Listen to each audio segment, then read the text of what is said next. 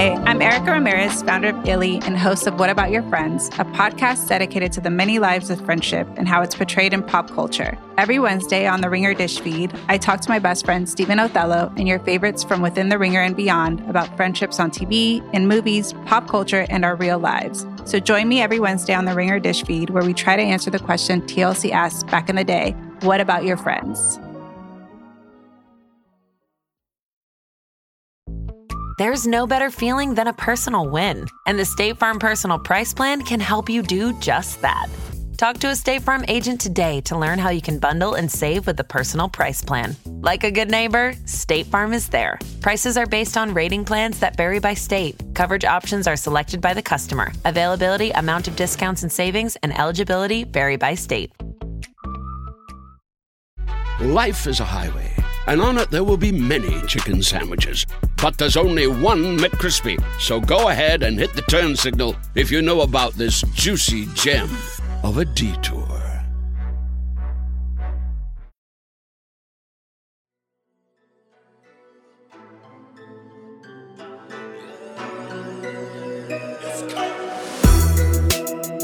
Listeners, welcome. This is Sound Only. I'm Justin Charity. And I'm Mike Peters. We're your Sound Only co-hosts, here to record our deepest, darkest thoughts about the millennial lifestyle. Anime, video games, hip-hop, R&B, television. About Pedro Pascal's accent. Yes. And all the various Instagram reels in which he now constantly appears. I feel like, okay, Micah, how about this proposal? This week, first of all, we know that there's a contingent of listeners who are preparing to email us at soundonlypod@gmail.com about Donald Glover and the new Amazon Prime series Swarm. We will get to it. We'll get to it eventually. We'll talk about Swarm at some point. Not this week. Not today. Not today. The stars can't do it. Not today. Not today. We will get to it. It's on our calendar. We'll talk about it. That said, right now, a lot of balls in the air. Resident Evil 4 Remake is coming out next week. That's the main thing I give a shit about this week. Don't talk to me about nothing else. Except this week, we are also... Micah, I feel like we need to bookend, I guess. The Last of Us Season 1 is done, right? Yes. We're getting a Season 2 that's going to be based, and maybe even a Season 3 that are both based on The Last of Us Part 2. And then, of course, Succession is back. 2 shows that we've talked about in the past, that we both have a lot of thoughts about. And I'll talk a bit about, I guess, the Resident Evil 4 demo on the back end of this for the gamers who listen to this. But TLOU. Let's start there. Let's start with the past and we'll look at the future with Succession. TLOU, what is your final verdict?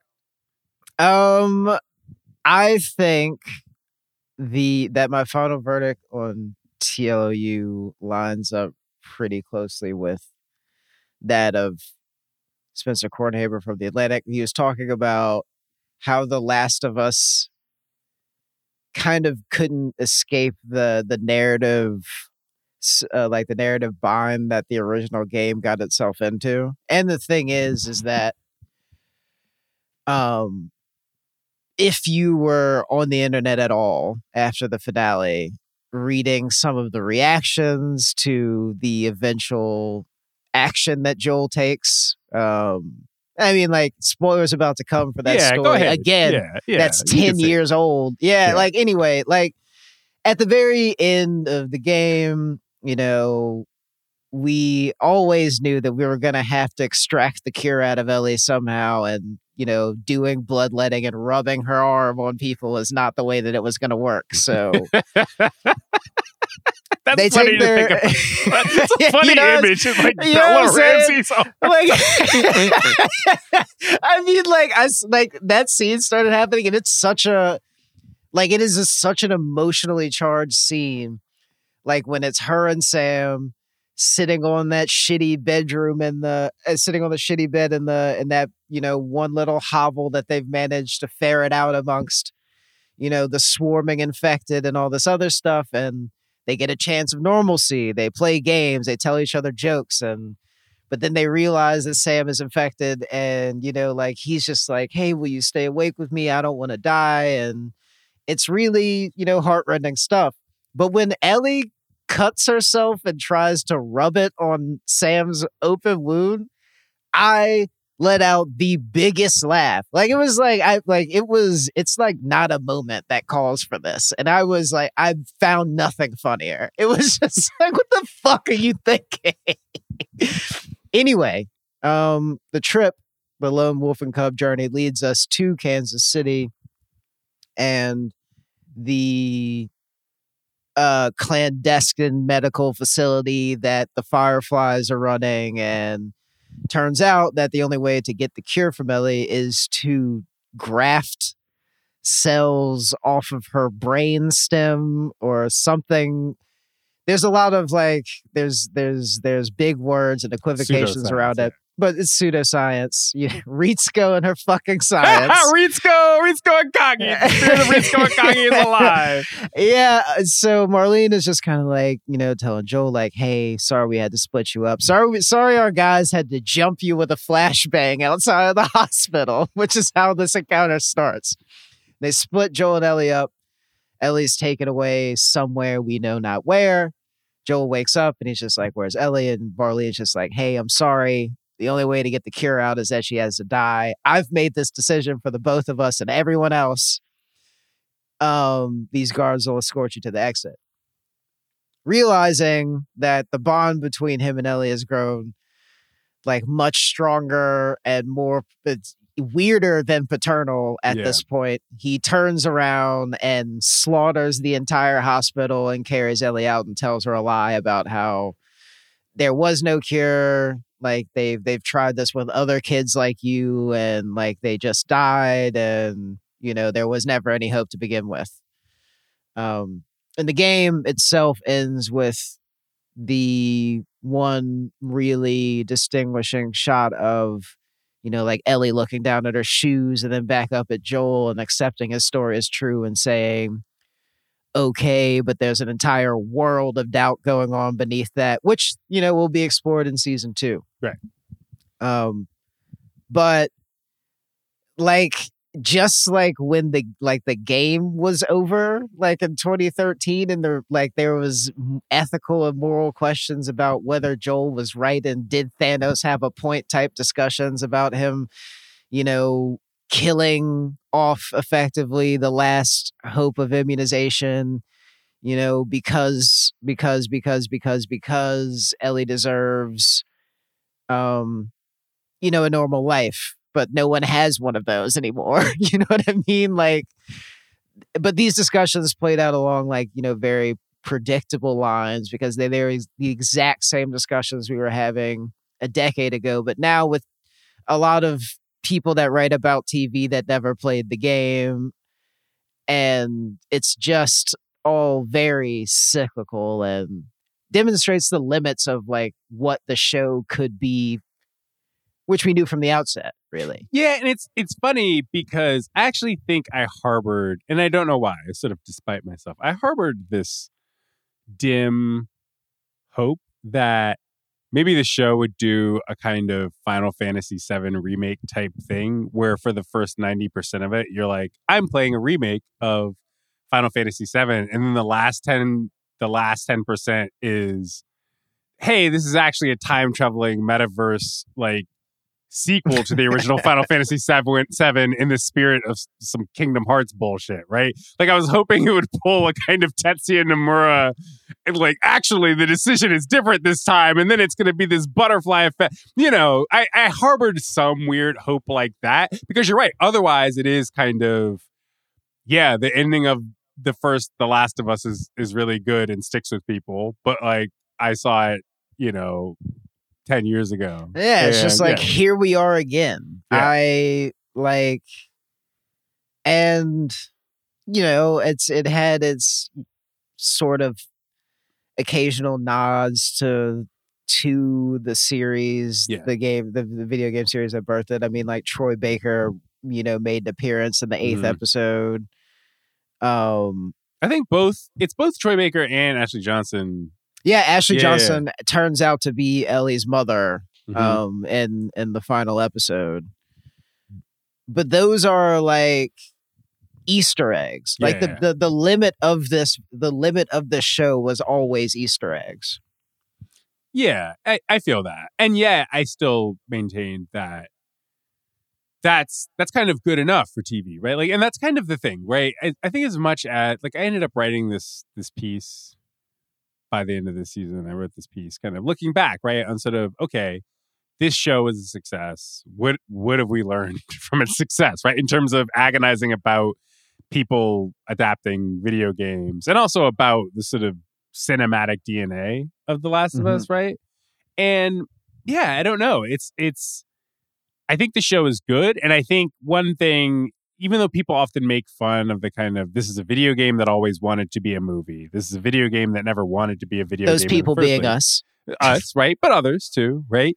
But one thing I actually think is kind of interesting, right, is that it's not like, as much as I'd say that stuff about The Last of Us isn't pretentious. You know what I mean? Like, at the end of the day, it is like a zombie. It's a zombie show. It's a zombie show, and it's got a lot of pathos to it, right? But as much as it's good at being critically acclaimed and having sort of better than average rating for a video game, it's also a thing that is not, again, it's sort of to the point I said a few episodes ago, comparing it to Station 11. It's not doing what Station 11 is trying to do, where Station 11 is trying to galaxy brain itself into being prestige. It's like, well, it's a sweet spot. I think The Last of Us hit a sweet spot of being smart, but not like too clever by half about anything. And that's kind of what I respect about it.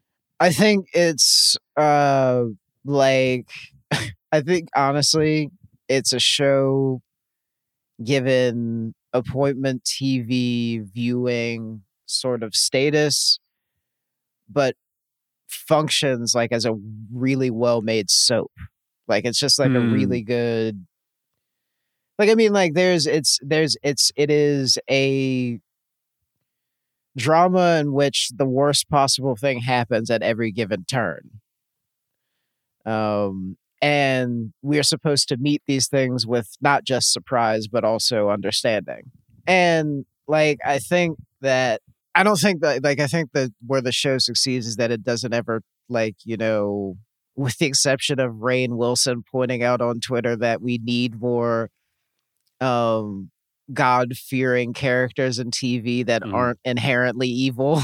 Yeah. The show was like, it didn't really, although it had like all these accoutrements, all these things that it pulled in from not just the game, but things that made it current, like based upon, you know, life during the pandemic or whatever.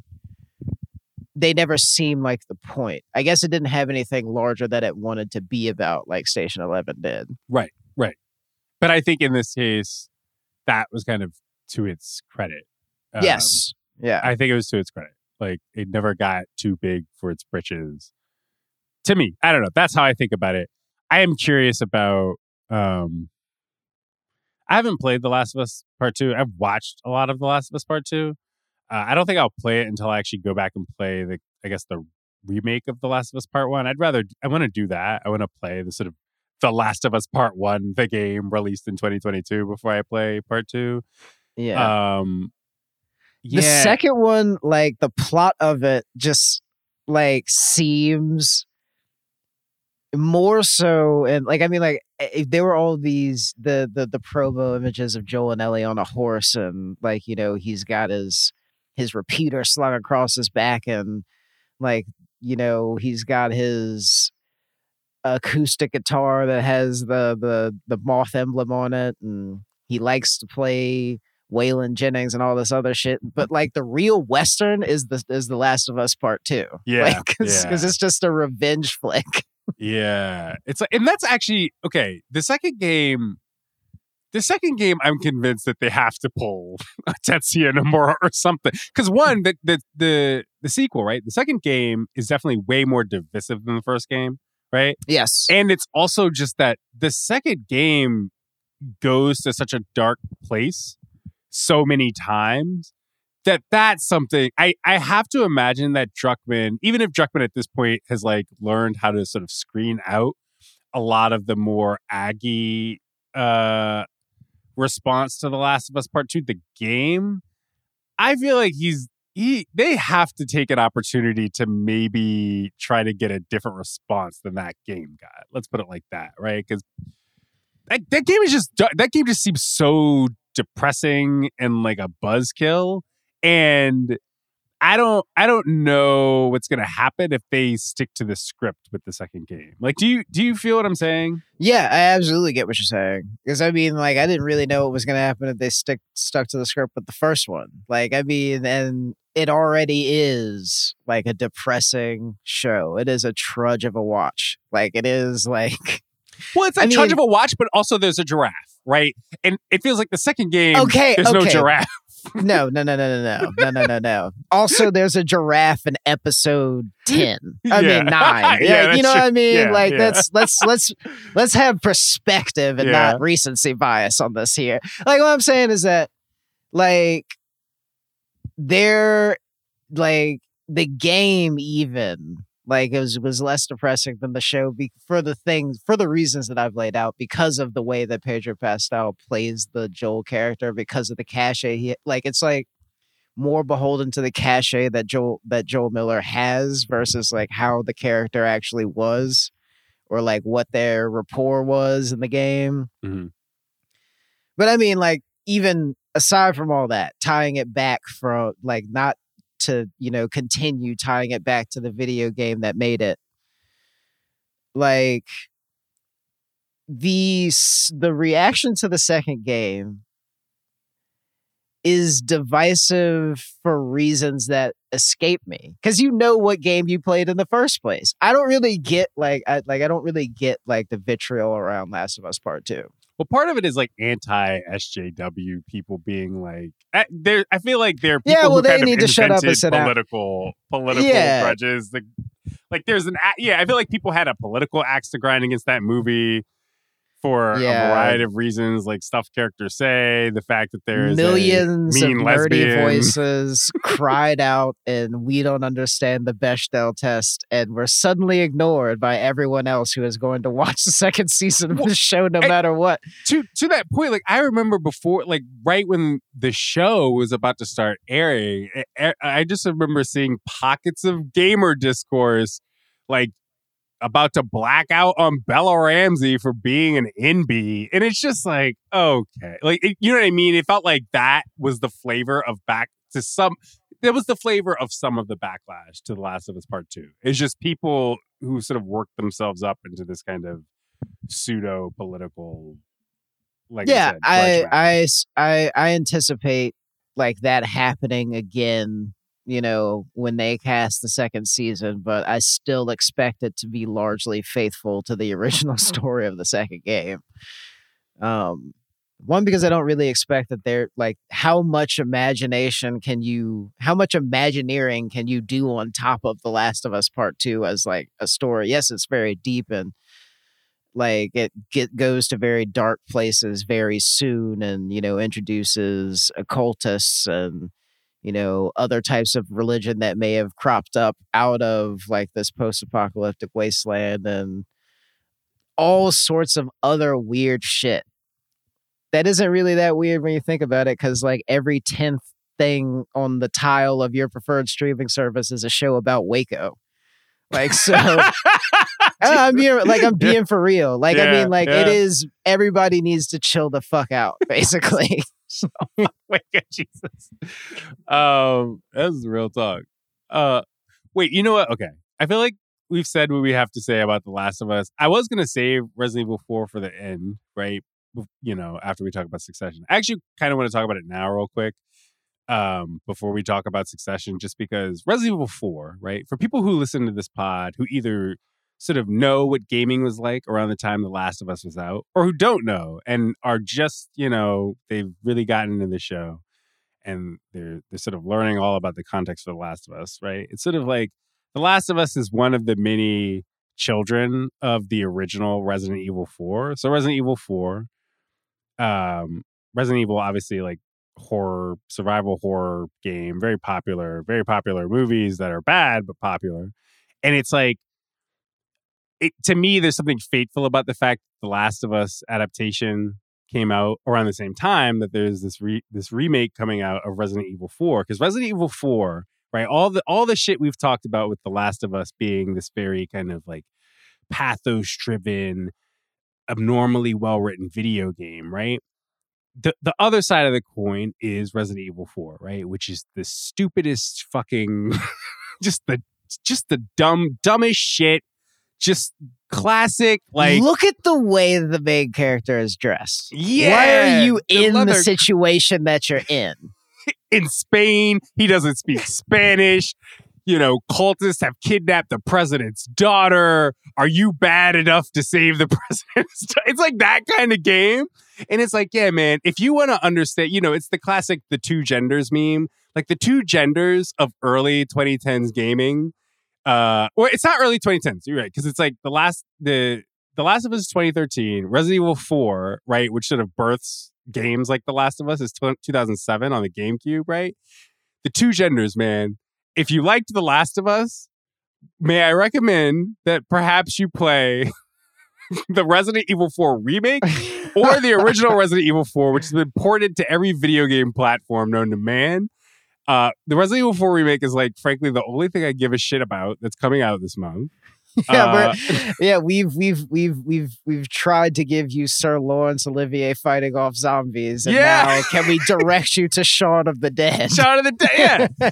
You know, just a game full of one-liners and nonsense and innuendo, and it's like the last gasp of kind of arcadey ass single player video gaming, if that makes sense. Like, I don't know. To me, it's like The Last of Us and Resident Evil 4 really are of a piece, that it's like those things combined are sort of the twin key cards of my childhood in a lot of ways. Yeah, I don't know. I never took to the thing myself. It kind of pissed me off that I couldn't have my gun out and move at the same time. Yeah. Yeah. That's the Resident Evil style, man. You got trade-offs, limitations. You can suplex niggas. But I hear tell with this remake, you can actually move very listlessly to the left or right while aiming. And I also saw some other footage of like a zombie getting their chest piece caved in by a pump shotgun, and I was just like, maybe I need to play this game. Yeah, that's like the weird innovation of Resident Evil 4 is that like Leon, because in all the games you're shooting zombies, but like Leon is always styled as this guy who can shoot people in the chest with shotguns, but also do these like insane corkscrew kicks, but also like Hwoarang from Tekken. Like, right. That's it. So he has like a Tekken move set on top of also having a grenade launcher, and it's incredible. Like, that's the game. If you want to play Tekken but also Resident Evil, may I recommend the Resident Evil 4 remake. The demo for that game gave me high hopes.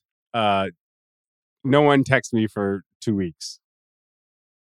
Life is a highway, and on it there will be many chicken sandwiches. But there's only one McCrispy. So go ahead and hit the turn signal if you know about this juicy gem of a detour. When you need mealtime inspiration, it's worth shopping Kroger, where you'll find over 30,000 mouth-watering choices that excite your inner foodie. And no matter what tasty choice you make, you'll enjoy our everyday low prices, plus extra ways to save, like digital coupons worth over $600 each week. You can also save up to $1 off per gallon at the pump with fuel points. More savings and more inspiring flavors make shopping Kroger worth it every time. Kroger, fresh for everyone. Fuel restrictions apply. Hi, I'm Daniel, founder of Pretty Litter. Did you know cats tend to hide symptoms of sickness and pain? I learned this the hard way after losing my cat, Gingy. So I created Pretty Litter, a health monitoring litter that helps detect early signs of illness by changing colors, saving you money and potentially your cat's life. Pretty Litter is veterinarian developed, and it's the easiest way to keep tabs on your fur baby's health right at home. Go to prettylitter.com and use code SPOTIFY for 20% off your first order and a free cat toy. Terms and conditions apply. See site for details. Okay, Succession. Succession is back. Can we talk about Succession? I finally caught up. You and I had talked about season 3, right? But I think like maybe through the first half of season 3, and I finally caught up on Succession and ended up writing about it. And this is the season that's coming out is the 4th season, and it's the last season, right?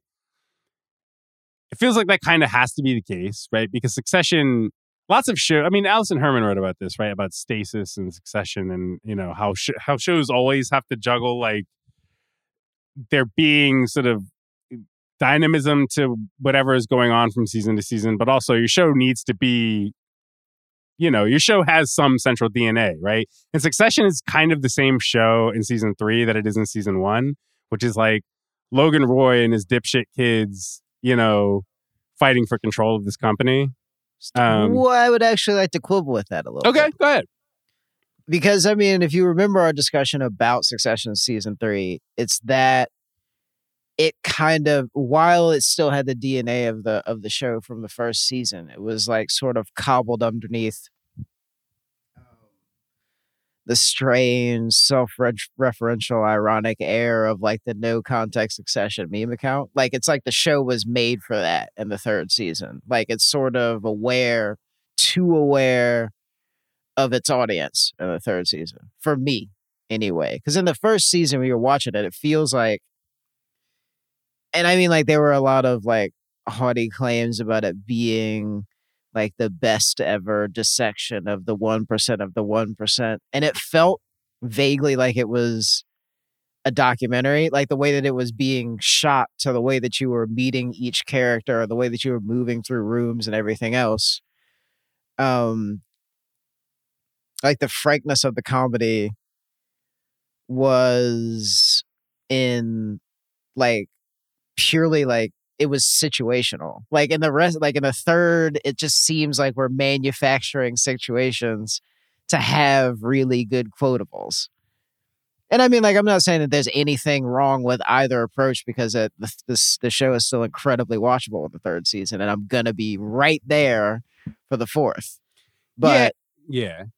But it just didn't have the Jenny saying Kwan of the first season, if you get what I'm saying. Yeah, I will say I do think the second half of the 3rd season gets better about the stuff that you're talking about. I'm thinking specifically of when they go to like that conservative summit in Richmond, where they're basically picking the next Republican nominee for president.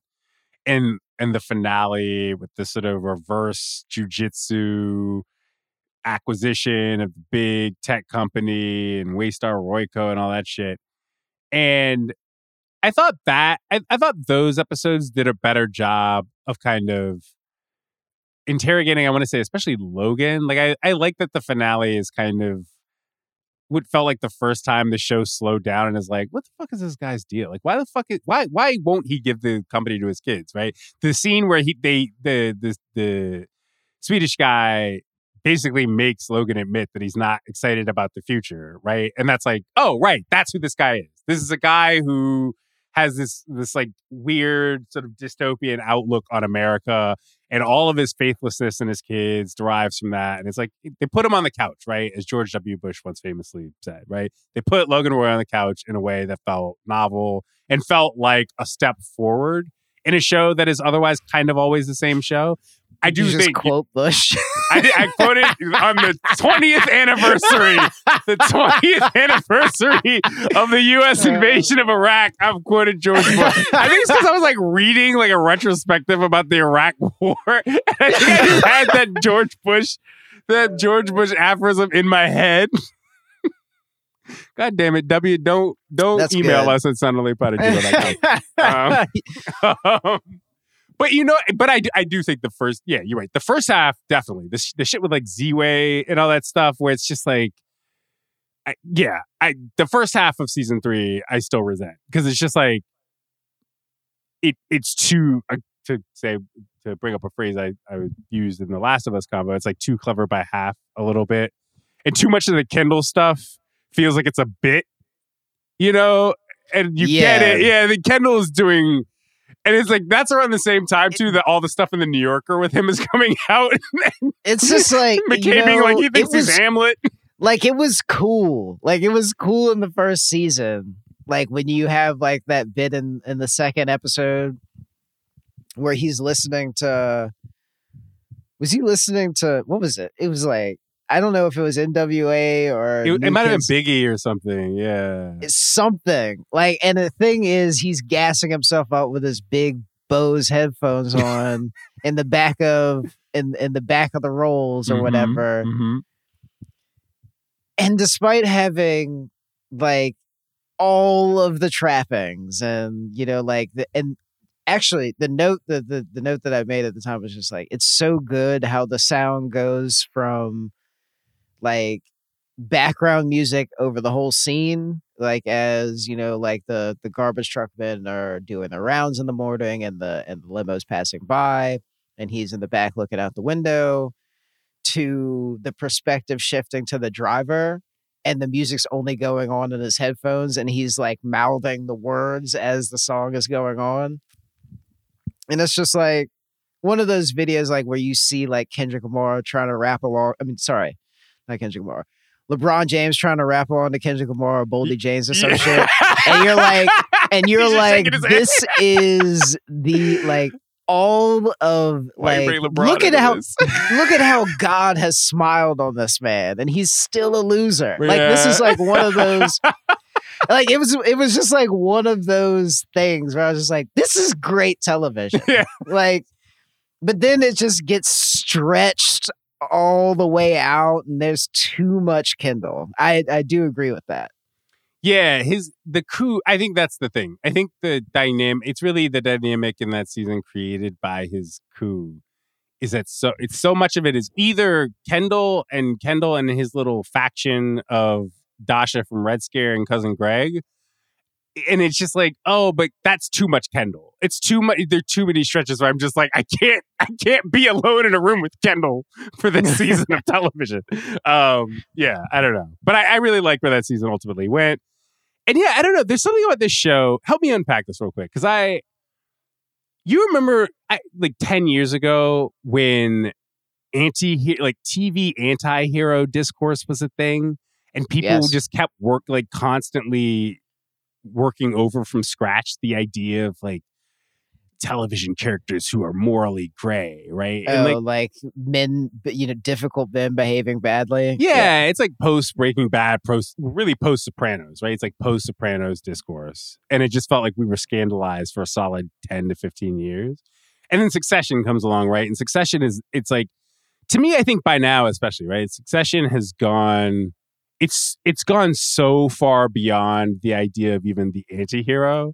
And it's just like, oh, all of these people should be shot. Like all of these people should be executed on television. It's just like it is singular in this quality of being full of characters that I think should be trussed up and me still tuning in every week. Right. And it's like, that's the thing. It's like, it's no longer, you can't even think of it anymore in terms of likable or unlikable. It's sort of like it's Schrodinger's anti-hero. They are simultaneously likable and unlikable, right? Like, and I think to me, the sort of Rubicon for Succession is when I realized in season 3 that I frankly don't even like Greg anymore. Like I feel disgusted even just looking at scenes with Cousin Greg, like the whole thing with him dating up. And he's like, he's like, he kind of has an in with Comfrey. Get this motherfucker out of here. Yeah, it's just like, oh, the sleaze has corrupted him. And I'm just like, man, the writers on this show have done what feels like a paranormally good job of, like you said, making me actually despise every single character on this show while still never being taken out of it, I guess is what I mean, except for the stuff I'm saying early in season 3 with Kendall, right? I mostly still am like, it always seems like they're basic, like these are terrible characters that you want to see punished, but like as punishment starts, the acting also starts. Yeah, yeah. Because also like half of these motherfuckers are Shakespeare actors. Yeah, that's the thing. Like Brian Cox. Yeah, Brian Cox is King Lear. There's okay, so it's that, but also comeuppance is always right on the cusp. Like it's right there, and we are this close to it. Mm-hmm. It's just like, find out next time on Dragon Ball Z who, how the other shoe is going to drop. Yeah. And it's an effective way of telling a story about these specific kinds of characters. Yeah. I do wonder how the show ends, right? Because the show, I think, in the previous seasons of Succession, I feel like the writers have been very good at, I don't know, it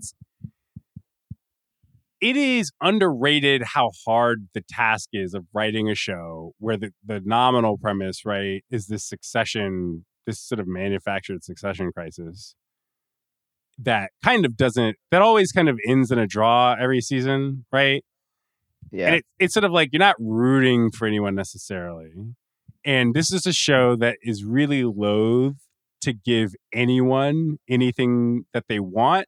But it's also it's not like this is a show written by the staff of like Jacobin Magazine, right? It's not like, I don't think the show, on the other hand, kind of gratuitously kind of is like,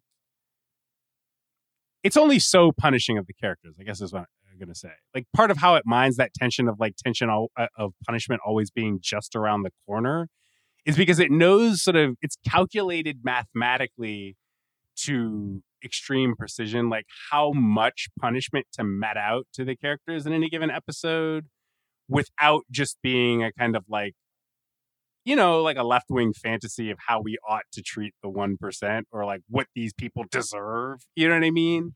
And I'm curious whether the show will end in a morally gratifying way or a tease, basically.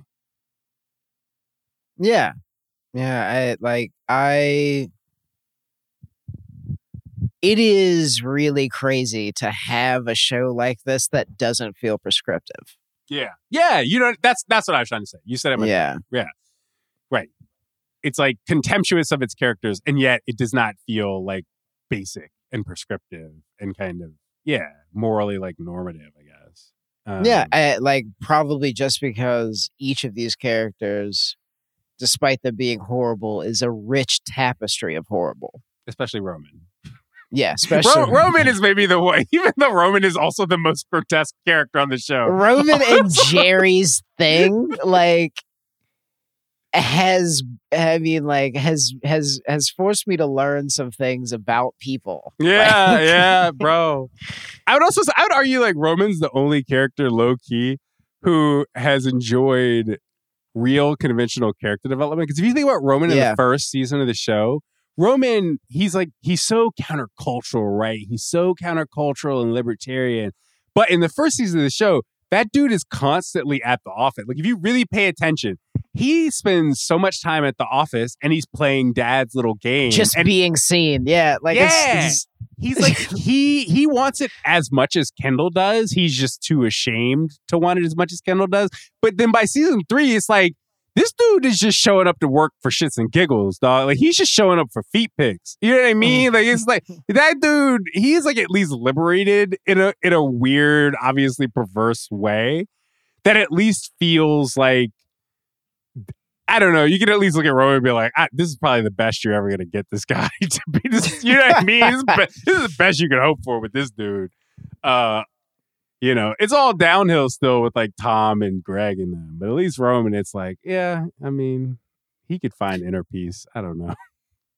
And Tom, man, I watched a recent thing. It's a Netflix movie called Operation Mincemeat. Have you watched it?